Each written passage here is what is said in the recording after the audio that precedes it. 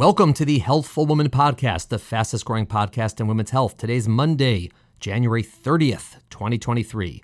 Today, Meredith Harrison joins us to talk about the birth of her son Graham last summer. Meredith has a complicated medical history and then found out in pregnancy that her baby had a congenital heart defect. And then to top it all off, she had a very rare condition in her placenta. Fortunately, her story is a very positive one as all went well, and I'm sure you're going to enjoy it. As a side note, you'll also learn that Meredith is from Grand Rapids, Michigan, which is a very important city for this podcast, as our awesome production team from DLM, led by Emily, are all there. Also, I've been to Grand Rapids several times, and it is delightful.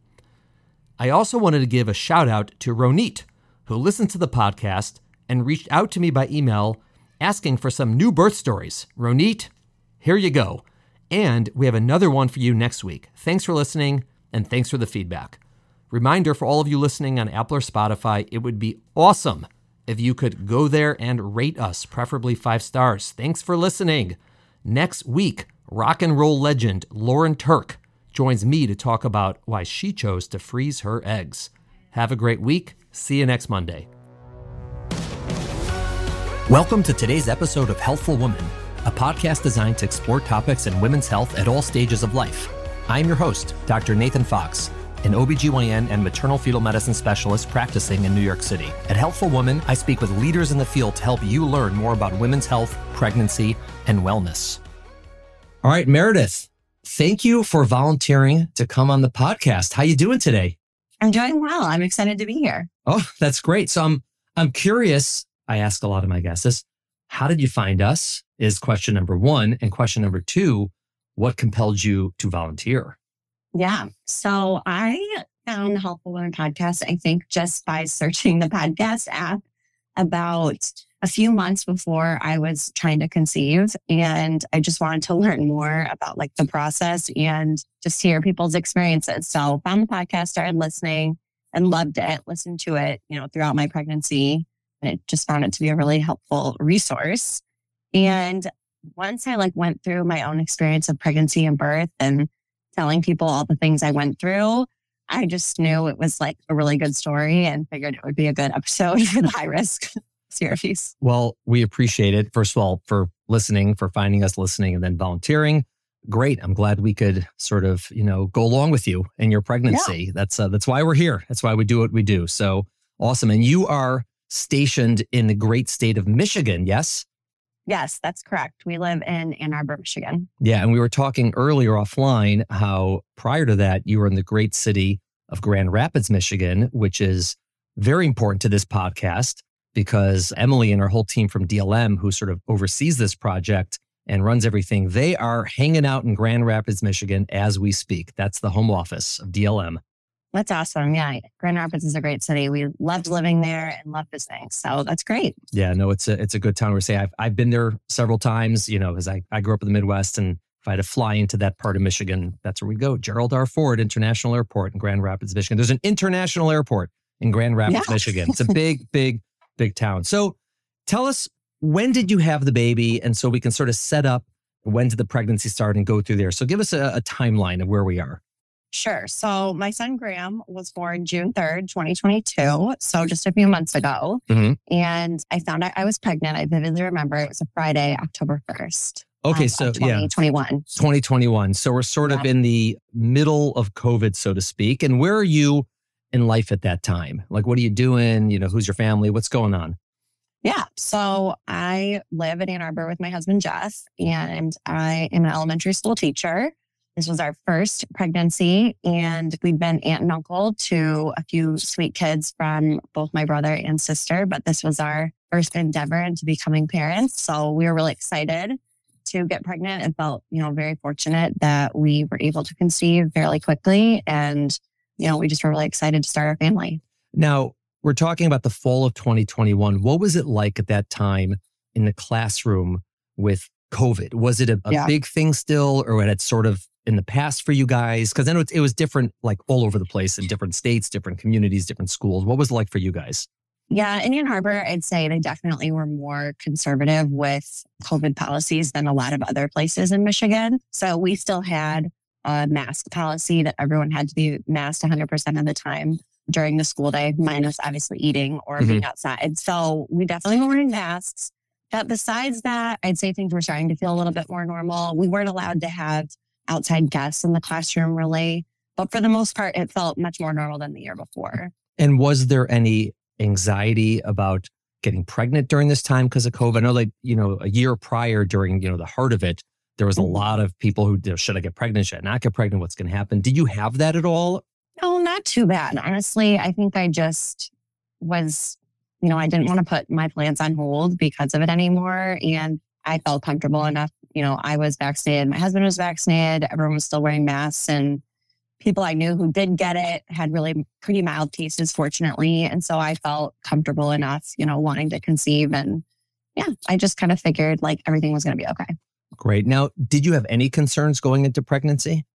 Not really. I think I was more concerned about possibly not being able to conceive quickly or like as quickly as I would want to, just because I had some friends who had struggled to get pregnant.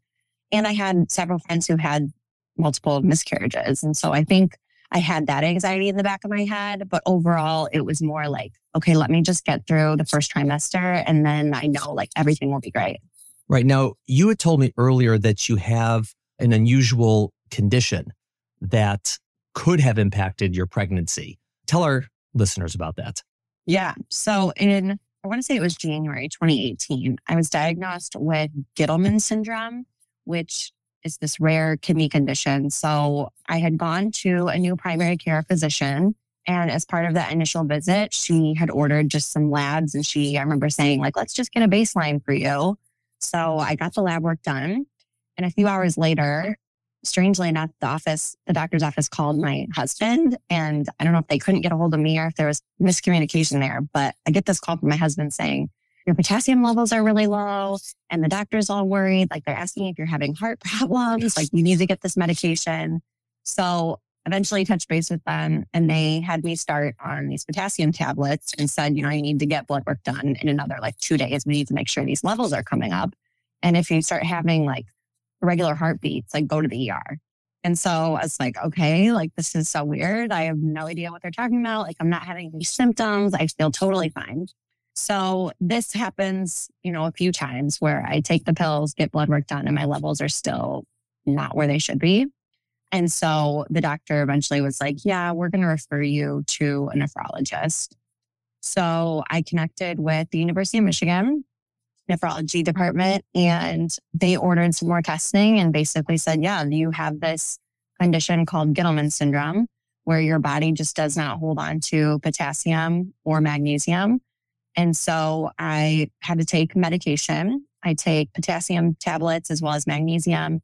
And then prior to conceiving, I took a medication called spironolactone, which is actually a blood pressure medication that has the side effect of, causing your body to hold on to potassium.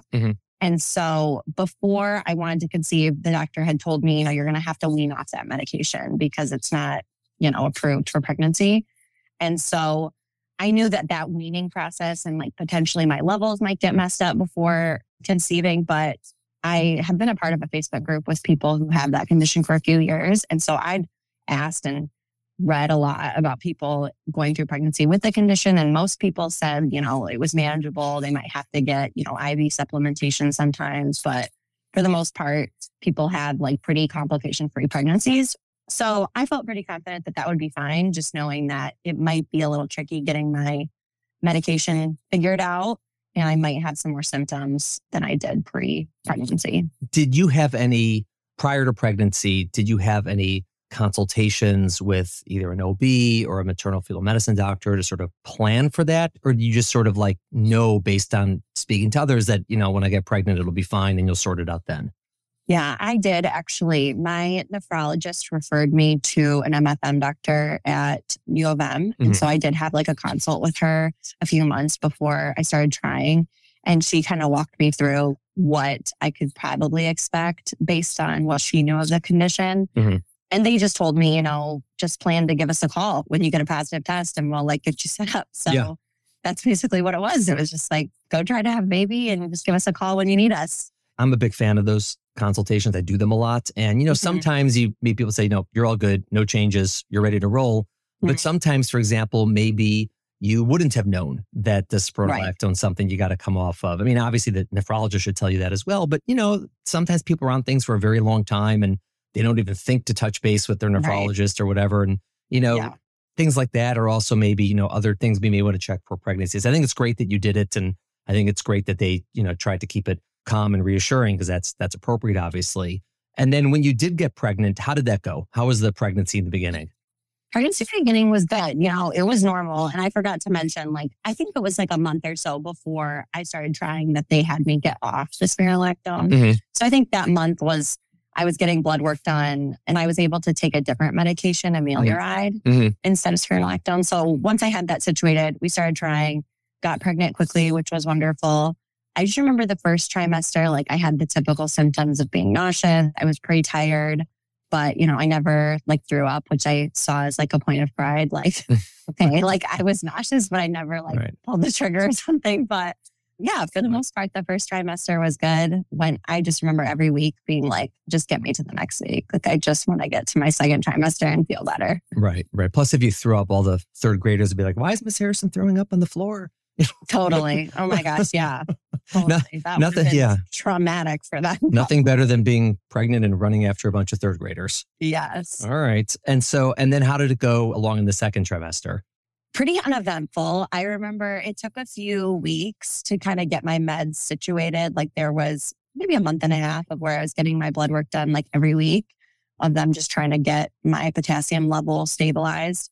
And so I ended up, I think through, I don't know when it was, maybe around Christmas, they finally got my dosing correct. And so it was, I want to say 15 potassium pills a day. Oh God. Yeah. So it would be 5. I just split them up 5 each meal. And then maybe, I can't quite remember exactly how many magnesium, but easily 10. Yeah. It's a lot of bananas. Yes, it was a lot. So, once I got that situated though, I felt better about everything. And I had my anatomy ultrasound at 20 weeks. We're super excited. We hadn't found out the gender to this point. And so we went into that appointment feeling really excited for what was to come. And everything seemed to be fine. The tech left and said, I'm just going to go show these to the doctor.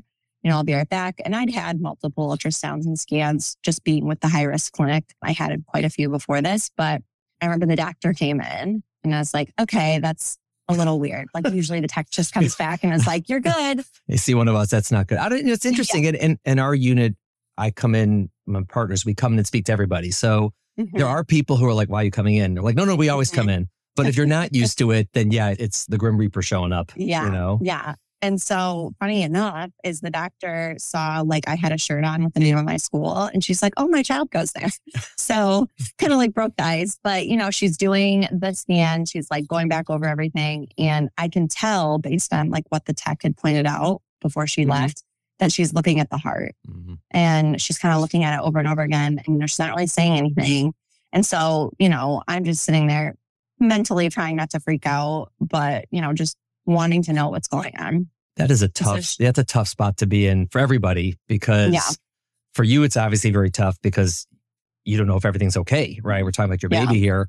Yeah. And for us, sometimes we're not sure and you don't want to scare someone unnecessarily, but you also don't want to come in and reassure someone and then tell them there's a problem. Right. And it's somewhere between a challenge and an art, exactly how to do that. And it's different for every person based on you have to read the room, what's going on. I usually say, everything looks good. I just need to look at the heart, to make sure he's fine and check an angle. And again, it also depends how confident I am it's going to be okay versus not okay, sort of what the tenor is. It's tough. It's not easy to get that right because it's a very anxiety provoking situation, legitimately. I mean, obviously it's hard to make, that without any anxiety. Right. No, that makes a lot of sense. And so she eventually stopped and kind of just explained, this is what I'm looking at. And based on her best, judgment of what she saw, she said it looks like he has this narrowing in his aorta called a coarctation. And basically just said, you're going to want to follow up with pediatric cardiology. So we did.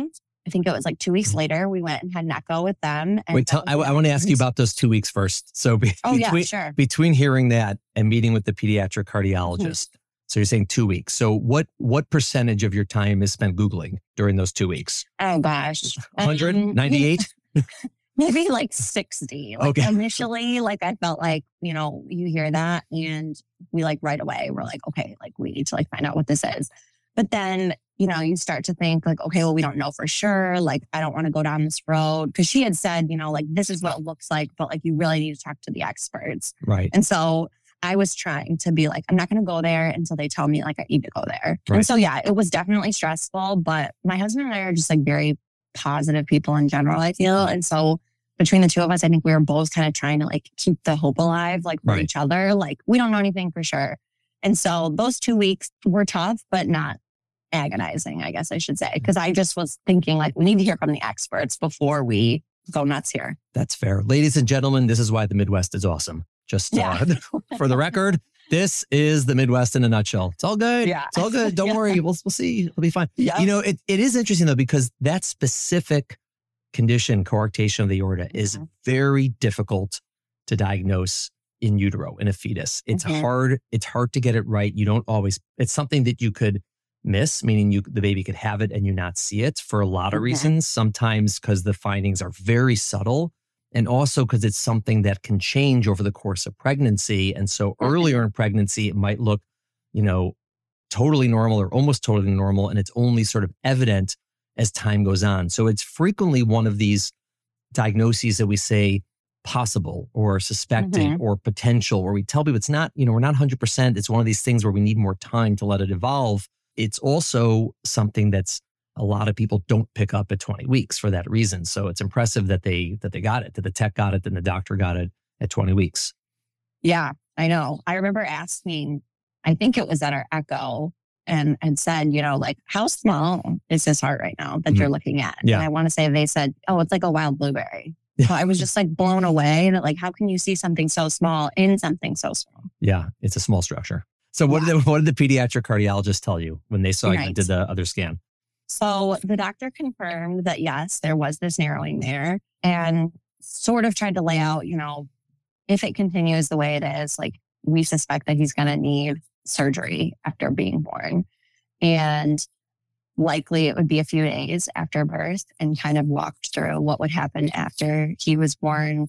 And so they had said, once he's born, we can maybe give you like an hour with him. And I remember just like hearing that just like gutted me, just thinking about them, like taking my baby from me and not having this time with him. And he kind of walked through that based on the narrowing and how his heart is functioning, he might need this. I don't remember the name of the medication, but to keep the PDA open. Yeah. Do you know what I'm talking about? Yeah. Prostaglandin. Yes. Yeah. He was saying that, he might need that right away. And so he'd have to be in I don't remember the acronym for it, but it's the ICU for heart patients, for pediatric heart patients at U of M. PTCU maybe? There's a lot of there's PICUs, NICUs, CCICUs, but maybe, I don't know what their acronym is there. I'm sure it's something with pediatric and cardiology. There's a P and a C in there somewhere, I'm sure. Yeah. Yeah. And so they had said, he may have to go there right away and stay there to get this medication. He said, he could be, some babies respond and they're very like drowsy because of the medication. So he may need assistance breathing, may need assistance eating. And so, your brain just starts like going crazy, and you're just imagining your little baby hooked up to all these tubes and things. And you're just like, I can't process this. Right. And so that was really hard to hear, like very emotional for both my husband and I, just thinking like, I just wasn't thinking that he was going to need all this. And so even going into that appointment, thinking like he had some narrowing of his heart, I was thinking, oh, maybe they'll like go through his leg or something. But to hear, it's would likely be open heart surgery on a newborn is really scary. Did they give you any sense at the time, sort of in generalities, because obviously it's hard to know specifically what the prognosis is for a baby who's born with this, right? Because they're telling you, he's going to go in the ICU, he's going to need this medication, he's going to need surgery, and which is, oh my God. But then they say, this is what we expect afterwards. Outcomes will be great. Outcomes will be, very not so great. I mean, say, what did they tell you at the time? Yeah. They were very positive, Mhm. which I appreciated, explaining that, in the world of heart defects, like this is a mild or very treatable one. Mhm. And so they assured us, he will likely go on to live like a totally normal life. It's just this initial part that he may need the surgery for. And they had said, with Clark, like you had said, it's kind of like you don't know how it's going to shake out when they're Mhm. born. And so they also had said it may be like a watch and see. Like we can't tell you for sure, like on day 4, he's going to need surgery or whatever. It's going to be, he's born, we need to evaluate and kind of see how he does to determine what our course of action is going to be. But overall, they were very positive about long-term, what his life would look like long-term. And so that really gave us a lot of peace, which was helpful. Did you or did they at any time have any concerns that maybe this was related to the Gittleman syndrome or to any of the medications you took? I would suspect the answer is no, but is that something that came up that you said, is this because of that? Because it's sort of it's like two unusual things, so to speak, in the same person.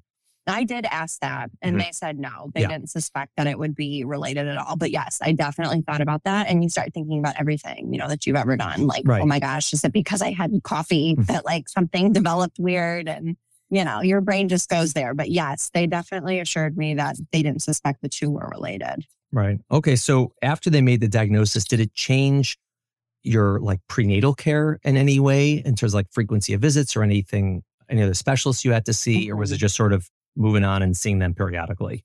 It did change my care a little bit. We started seeing cardiology. I think we saw them 2 more times after, and we met with a surgeon, which was really nice to be able to talk to them about what surgery would look like if they decided that's what he needed. My care, for the most part, with my OB was normal, typically, I would think. They did talk about inducing me so they could try to coordinate with cardiology if he was going to need surgery or, need intervention, that the team would be ready and available. Right. So that was discussed. But besides that, I want to say my appointments were pretty typical. Okay. What were you doing to prepare for birth? Sort of, you have all the standard new parent type of questions and what do we do and how do we do it? And on top of that, this baby may end up in the NICU and getting surgery right after birth. How did it sort of change your preparations for that day? Yeah, I think the hardest part was just mentally, like we didn't know when he was going to come home. And so that was the hard part, was thinking like, okay, is he going to come home in a few weeks? Is he going to come home in a month? And so just like silly things that I think now it's kind of silly, but like, do I buy newborn diapers? Like, is he going to grow out by the time he comes home? Are friends and family going to be able to come see us? Should they wait to buy plane tickets? Because we don't know what's going to happen with him. So that part was the hardest part for me, was imagining like the first month or 2 of his life. I've had friends and family who've had babies, and those first few weeks are so sweet at home with your little family. And that was hard to think we might be going back and forth to a hospital for those weeks. Yeah. How open were you about this with your friends, also, family, friends, public, and sort of that in that order? Yeah. Friends and family, we were very open, I would say. Like we knew we were going to need support and just to be able to talk to people about this. And so we shared with, all of our close friends and family pretty much right after we found out about it and it was confirmed. And then, publicly, social media, other external circles, I kind of knew like I wanted to say something because it was like, I didn't want to have to say something after the fact, after he was born and had surgery. So I decided just to share on my social media when I felt comfortable that, we're really excited. We're going to be having this baby. But we also, found this out that he might need surgery. And, I wanted to share with as many people as possible because I thought the more people praying and thinking of us, like the better. So I was very open and am very open about everything. Right. And it also sort of changes the context of all the questions and texts and emails and whatever you're going to get after birth that, people they're unsuspecting. How would they know? Just so that they know that there's a little bit more going on and you may not be as responsive or you may not be as, peppy positive because you're really worried. And it sort of gives everyone an opportunity to sort of know where you are so they can, tailor their congratulations and responses and sort of, how much they're bugging you after you deliver to the situation, which I think is great. Not everyone's sort of able to do that, to share in that. Right. Do you regret it all, or do you think it was a good decision? To share? Yeah. I think it was a good decision because like I wanted people to know and be able to like listen to me and support me. And so, yeah, I'm glad that we shared and we're very open about everything. Okay. How'd the birth go? Yeah. So I want to say around 32 weeks, they were doing an ultrasound and were like, he's breech. And so they started kind of preparing me that, you know, if he doesn't turn on his own, then you're going to be looking at a C-section. And so I want to say at 36 weeks, they checked again, still breech, and they offered me an ECV. Right away, I was just like, I don't know if I want to go through with that. Like, I have never been someone who, you know, I have to have a vaginal birth. Like, I'd love to, but I wasn't like, this is a must for me. And I just remember talking to like my mom and just saying, you know, after everything like we're going through, I just don't know if I want to put myself through that for it maybe not to work. Yeah. And in a way, it's like to have a little bit of control and know like, okay, I'm going to go in and has him and he's going to have this calm entry to the world. Sounds kind of nice. Yeah. For our listeners, ECV is external cephalic version. That's to turn the baby. We did a podcast on it. You can look it up. Yes. All right. Yes. Good. And I listened to that. Hey. I did. Yeah. Oh, okay. And what was it helpful? Yeah, it was. You know, it's just knowing what's going to happen. I'm very much a person that's like, I want to know what I'm walking into. And so I wanted to understand the logistics of it. And I think it helped me make a more informed choice that it just wasn't something I wanted to do. But yeah, you know, I talked to friends and family and there was several people who said, oh yeah, I know a girlfriend who had it and it worked. Or so I had this person who tried it and it didn't. So, you know, I knew what I was saying yes or no to, which was helpful for me to be informed. But yeah, I just decided it wasn't for me. And so we scheduled cesareans and we went in and it was a beautiful day. And we got there, I want to say around 10:30. And, you know, I'd done all the things like fasting, not drinking any fluids. And they're like, great news, like such a beautiful day. We're so glad you're here, but we're full and we can't take you yet. And so they said, can you come back in 90 minutes? And I was like, okay. And they said, but we can give you juice. And I was like, so happy to have some fluids. So we walked around the hospital. Fortunately, there's a nice courtyard and sat outside. And it's funny, like we have pictures from that. And it's just very surreal to look back on that. Like, yeah, we were just waiting for our baby to be born. Yeah. And so got admitted and they took some lab work for me that morning.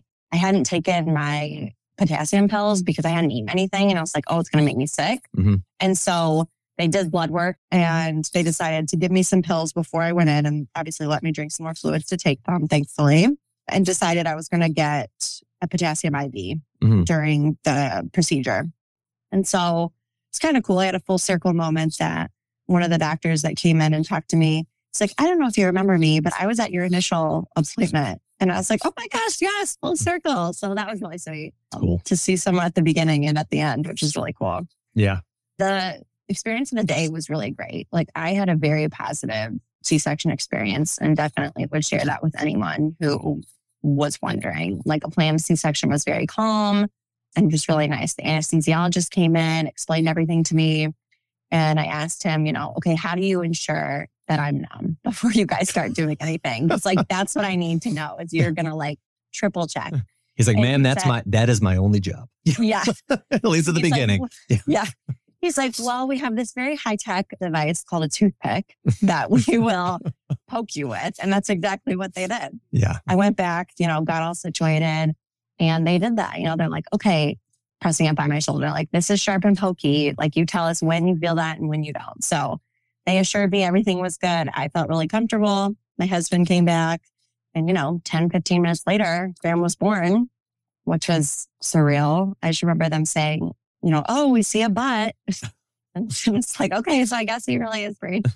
And one of the doctors was like, oh, he's really cute. And we don't always say that. Like he is really cute. So it's like, well, thank you. So yeah, he was born and my husband went with him. So we got to hold him for maybe, you know, 15, 20, 30 minutes. You lose track of time in that moment. You're like, what is going on? And you're like having an out of body experience that you just had a baby. But they took me to recovery and Graham went to what they call the nest with Jeff. And they started doing, you know, initial testing and they did an echo while I was in recovery. And that first night, the cardiologist had said, you know, yep, we see the narrowing, but we're just going to keep an eye on it right now. Like his heart is functioning normally. We don't think he needs the medication or any intervention from us right now. So he can go to your room. And I started being like so happy that he was going to come and be able to stay with us overnight. And so we went to the recovery and everything seemed to be going well. He was having low blood sugar that they noticed. And so they did like the gel and he wasn't eating a ton. Like he was pretty jaundiced and just like lethargic overall. And so he did end up having to go back to the nest and eventually the NICU for an IV for blood sugar. Yeah. But, I was doing pretty well in recovery. Like I definitely was very sore. Like I remember preparing myself for that mentally, just based on everything I've heard of C-sections, that it is pretty painful when you're coming out of recovery. And so I was experiencing that, but it definitely was manageable. And I just was so relieved that like he was able to be with us for the most part. Yeah, that's great. So, and how long were you in the hospital and how long was he in the hospital? I was there for, I want to say 2 nights.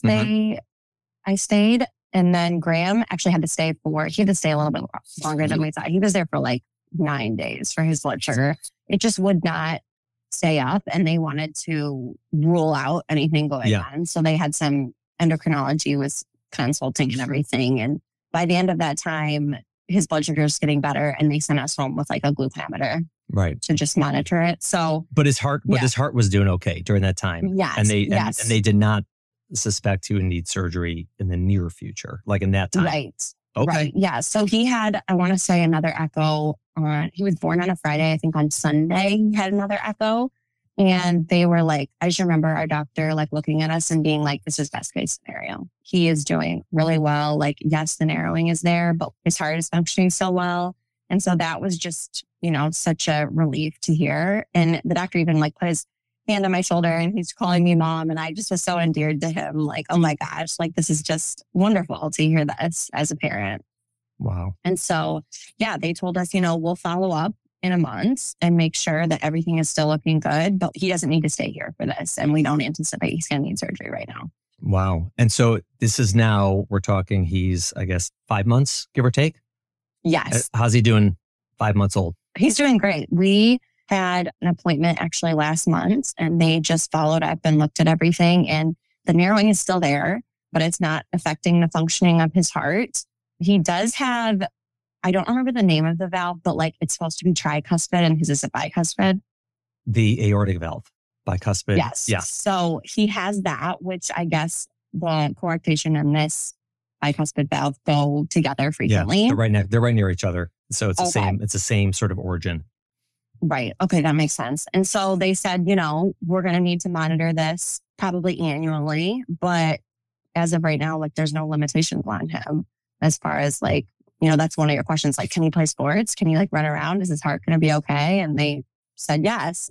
And the other reassuring thing that helped with us, like leaving the hospital and just like caring for him day to day is that our doctor assured us like it would be a slow degradation. Like he would be like sleepy. He might feel blue around his mouth. Like he wouldn't be eating as well. And so that gave me comfort that like I wasn't going to turn around and something suddenly would happen to him. Right. No, that makes a lot of sense. If it got worse, how it would play out. So you're not worried it's going to be sudden. Do they have a sense of the likelihood of him needing surgery ever at this point? They haven't been able to like give a prediction, but they have said that if he were to need something, likely that it would be a much more mild procedure where they could like go in through his leg and use like a balloon. Yeah. And so potentially down the road, he might need that. But they've also said like that could be like decades from now. Right. So basically it's just kind of watch and see for now. Wow. That's awesome. What a great outcome. And then you had another sort of unusual wrinkle to your story. Yes. Yeah. So while we were still in the hospital, I'd been discharged at this point, but Graham was still getting some help for his blood sugar. I was at home and a message popped up through my health app. I use like the portal. And I get this message and it's from a doctor that I don't recognize the name, but just had said, I'm an OB with the pathologist who looked at your placenta wants you to go get this test done. And it's an HCG test. And so right away, I'm like, okay, that feels weird, like abnormal. And so I messaged my friend who's a nurse and she's had 3 kids of her own. And I said, is this normal? And she said, no, like that's not typical. And so she said, why don't you, and she actually works for University of Michigan too. So she's just was a great resource for me. But she had said, why don't you message back and, just ask if they can give you any more information. So I did that, asked like if there was an abnormality that they found, but said I would go get this blood work done. So we were at the hospital, during the days with him. So that was no problem. Went over to the lab, got the blood work done. And a few hours later, we were just hanging out in Graham's room. And I remember my mom and my sister were like 10 minutes away from coming to meet Graham for the first time. And this like test result populates in my app. And I open it up and it's the pathology report for my placenta. And of course, like 99% of it, I don't understand what it's saying, but I'm just kind of skimming it quickly. And I see the word carcinoma. Wait, it popped up before anyone told you? Yes. Oh dear. Yeah. And like, I think that's not supposed to happen. Yeah. There is a warning in the app that will say like, sensitive information could be in this message. So it's almost like proceed at your own risk. Yeah. Who's not going to open it then, right? I know. Right. Like I can't not. And so I'm reading it. And whatever you do, don't open this result. Yeah. 100%. Like I feel like there has to be a better way. But anyway, so I see that and I don't know a lot, but I know that that's a cancer word. Right. And so I start freaking out and, my husband's trying to like keep me cool, but we talked to our nurse who was working with Graham and, said, this just happened. Like, is there any way you can like help us get in contact with this doctor? So she paged him and I sent him a message and said, I'm in the hospital. Like my son's in the NICU. Is there any way someone can come talk to me or someone can call me? So my mom and my sister get there. I'm like, on the verge of tears. Like this thing came in my app, trying to explain everything that's going on. This is supposed to be this like happy moment of them meeting Graham. And the doctor comes and we talk to him and he basically says, like, I'm really sorry to tell you this, but they found this cancerous tumor in your placenta and it's called a choriocarcinoma. And he's like, honestly, it's really rare and I don't know much about it to really like tell you much right now. But he's like, I'm going to put in a referral for you with the cancer department. Wow. That must have been a great evening. Yeah, honestly, it was. No, it is super rare. I'm not saying the doctor did anything wrong. I mean, this is not something you see typically. Right. Like we know that these exist and we know about them and they're on our board exams, but this is not something that comes up day to day, week to week, or even year to year. They're pretty rare. And obviously yours was found incidentally. It wasn't like there was a problem that ultimately got diagnosed as a choriocarcinoma. It was just they happened, they sent the placenta to the pathologist and they found it. Meaning, had they just thrown the placenta out, you would never know.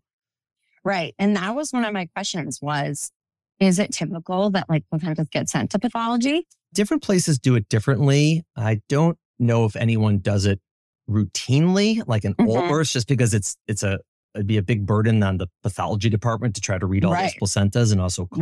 Right. So I suspect it's not for everyone. My guess is probably because of either the Gittleman syndrome and they wanted to double check, or maybe because, the baby had the heart defect and maybe they're just looking if there's any correlation. Yeah. Usually if there's like conditions, hypertension and diabetes, we tend to send the placenta. People argue about the value of it. Some people think it's very valuable. Some people think it's not so valuable at all. But every now and again, you find things in there that are completely unexpected but it's real. I mean, obviously, I assume that they're following you closely in your HCGs and, to see what's going on. Is that going okay? Yes. So shortly after, they got me connected with the oncology department and some initial testing was ordered. So I did like a pelvic ultrasound, I did a chest x-ray, and then I did a CT. And everything came back clear. There was no signs of tumors that had spread, which was great. Yeah. And I started getting HCG testing, I think weekly at first. Until and my levels were going, and my levels were going down as expected, which was great. Right. And then probably every month for like 6 months to a year or something like that. Yeah. Right. And I was able to actually meet with the pathologist who found it. And that was really helpful just to hear. I mean, placentas are amazing. Like I just didn't really understand what it was or like how it formed. And I'm sure a lot of people don't until that call, like her explaining like, oh, you and the baby are building it together. And because of where it was located on, X side, we think it was from Graham because it's the side that was facing him, I think is what she had said. Yeah. And so it's like these abnormal cells that just formed.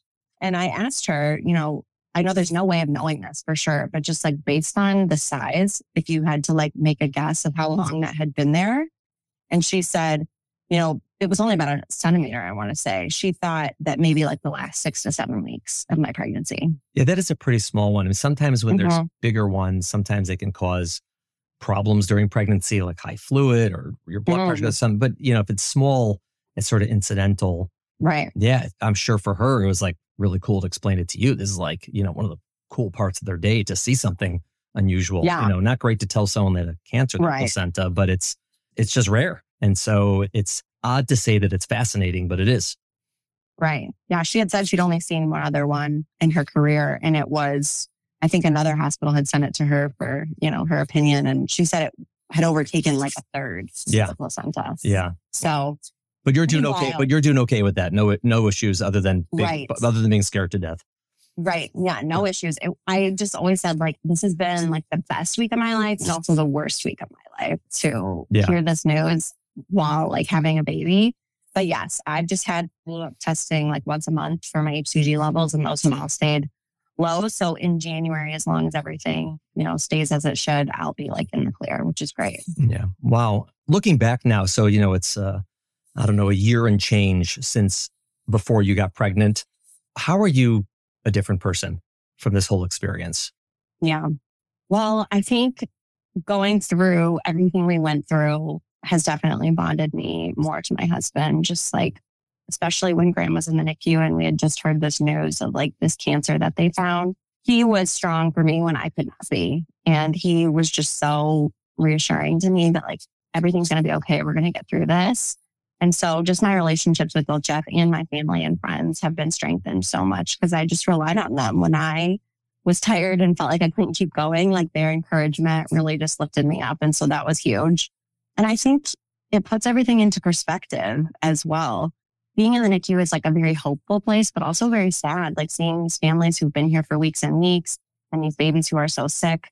It just makes you so grateful for having a healthy baby, for having a relatively healthy pregnancy, and recognizing that like the little problems that we have day to day are nothing in the scheme of things. And it just makes you so grateful for everything that you have. And so I'd say it's made me have a lot of perspective about what's important in life and just to let the little things go because it's just not worth, agonizing over. Amazing. Meredith, thank you so much for volunteering to come on the podcast and telling your story. It's awesome. I'm glad you're well. I'm glad Graham is doing well. It's great. And obviously there's a lot going on and it could have gone in, 1,000 different directions, but I'm really happy where you guys are now. And again, thank you so much for sharing. I'm sure our listeners really got a lot out of your story and appreciated it. You're welcome. Thank you so much for having me. Thank you for listening to the Healthful Woman podcast. To learn more about our podcast, please visit our website at www.healthfulwoman.com. That's HEALTHFULWOMAN.com. If you have any questions about this podcast or any other topic you would like us to address, please feel free to email us at hw@healthfulwoman.com. Have a great day. The information discussed in Healthful Woman is intended for educational uses only and does not replace medical care from your physician. Healthful Woman is meant to expand your knowledge of women's health and does not replace ongoing care from your regular physician or gynecologist. We encourage you to speak with your doctor about specific diagnoses and treatment options for an effective treatment plan.